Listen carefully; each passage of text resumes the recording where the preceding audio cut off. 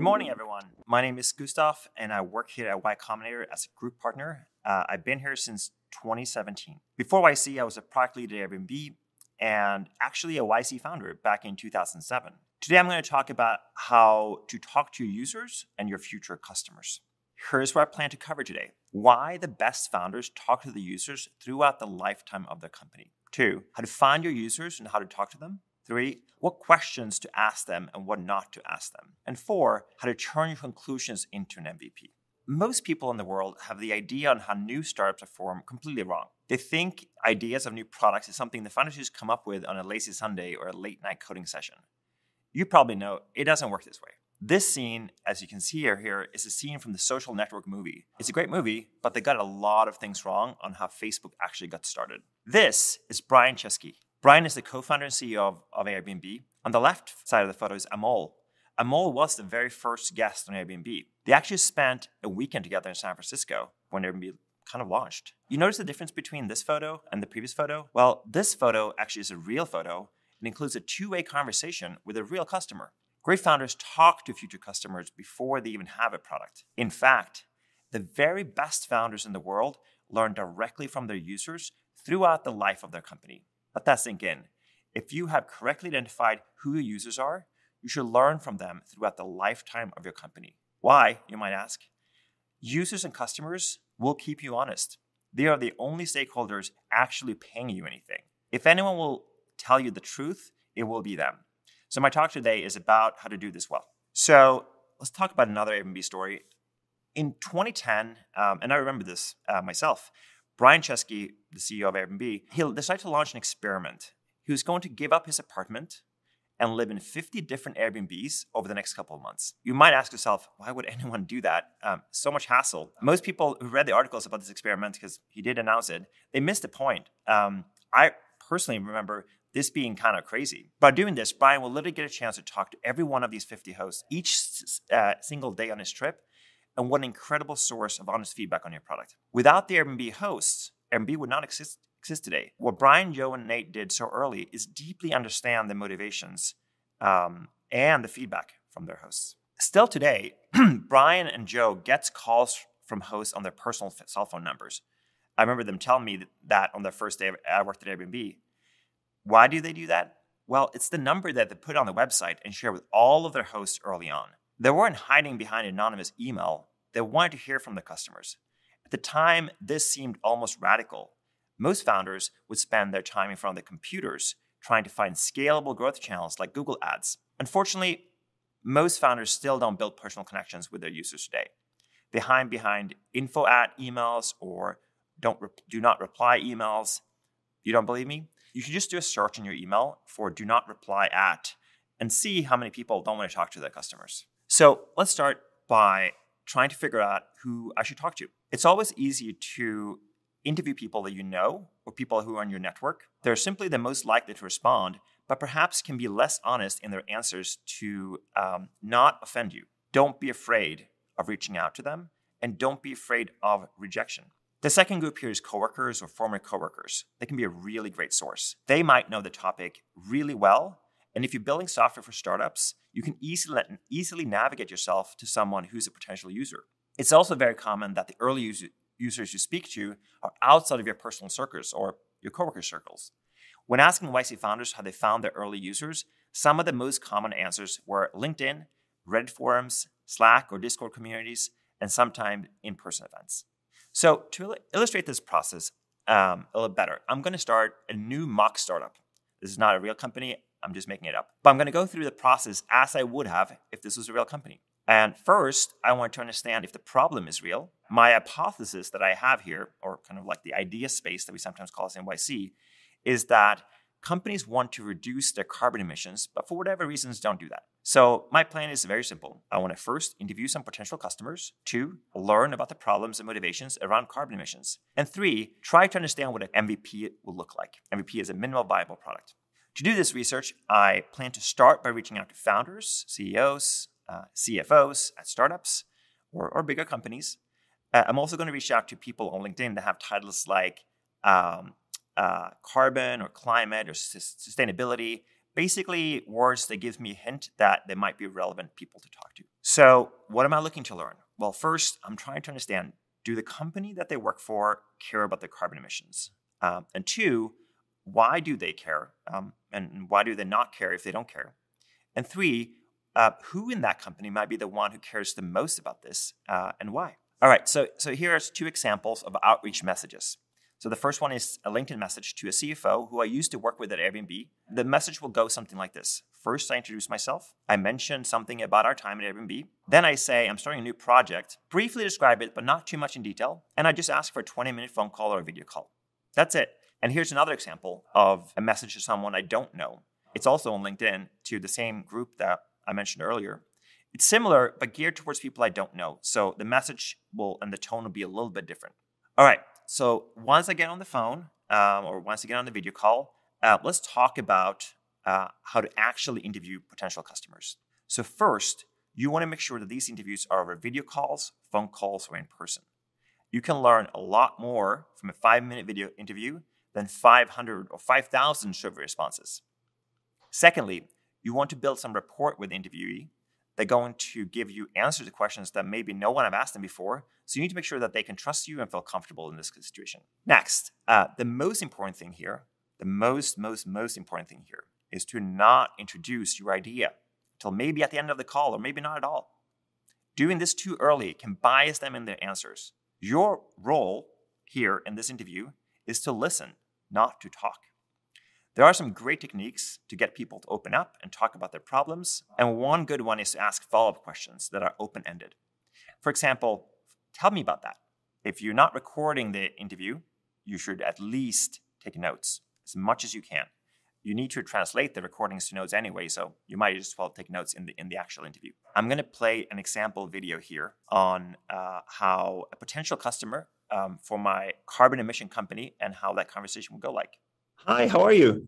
It's been a long time since we worked together at Airbnb. Yeah, great to see you. So I don't know if I told you this, but I'm thinking about starting another company. And I have a couple of questions I wanted to ask you about this area that I'm interested in. Does your company, Mountain Inc., do you care about your carbon emissions? We do actually care, and we use a consultant who creates these PDF reports once a year. Interesting. What do you do with a report? I mean, right now, I don't think we really take much action on it, unfortunately. Well, why not? It's just really hard to know what to do with the information. The information is really dense and uses words we don't really understand. Tell me more about that. Well, we hired this consultant. They asked us to fill out this Word doc with information, but much of the data that goes into it seems inaccurate. And I just feel like we need another expert to figure out what to do with the data. Got it. But why is it important for your company at all to track carbon emission? Well, our customers have been asking about our emissions, and so has our bank when we try to get new loans. And I think there's some regulations coming up too. You notice here how I never introduced a product or a solution. I only ask questions to learn about the problem that Amy is having. I don't even say what I'm going to build. That's how you want to do it. Here are some very specific questions that you can use in your interviews. 1, tell me how you do X today. By X, of course, I'm referring to a specific problem, a task, or a goal that you are trying to solve. 2, what is the hardest thing you are doing about X? 3, why is it hard? 4, how often do you have to do X? 5, why is it important for your company to do X? Make sure you dive deep into this question. Like understanding their motivation is going to be critical here. And 6, what do you do to solve this problem for yourself today? It's really important to understand what they're doing. Now, if you can watch them do this, that's even better. If they can screen share during the video call or show you their laptop as you're doing the interview and show you how they actually get the PDF report, what they do with it, how it looks like, that's the ideal state. You want to deeply understand their behavior, not just what they're saying, but what they're doing. Because changing the behavior will be hard. You can also ask follow-up questions, and please learn how to make use of these ones.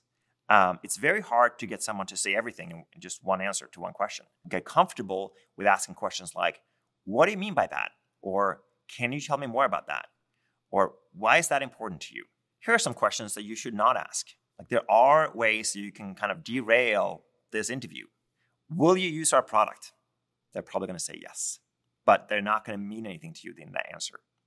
2, which features would make product X better? Remember, their job is to tell you about the problem. Your job is to think about what features to solve that problem. So asking them about your job isn't really going to help you. Yes and no questions.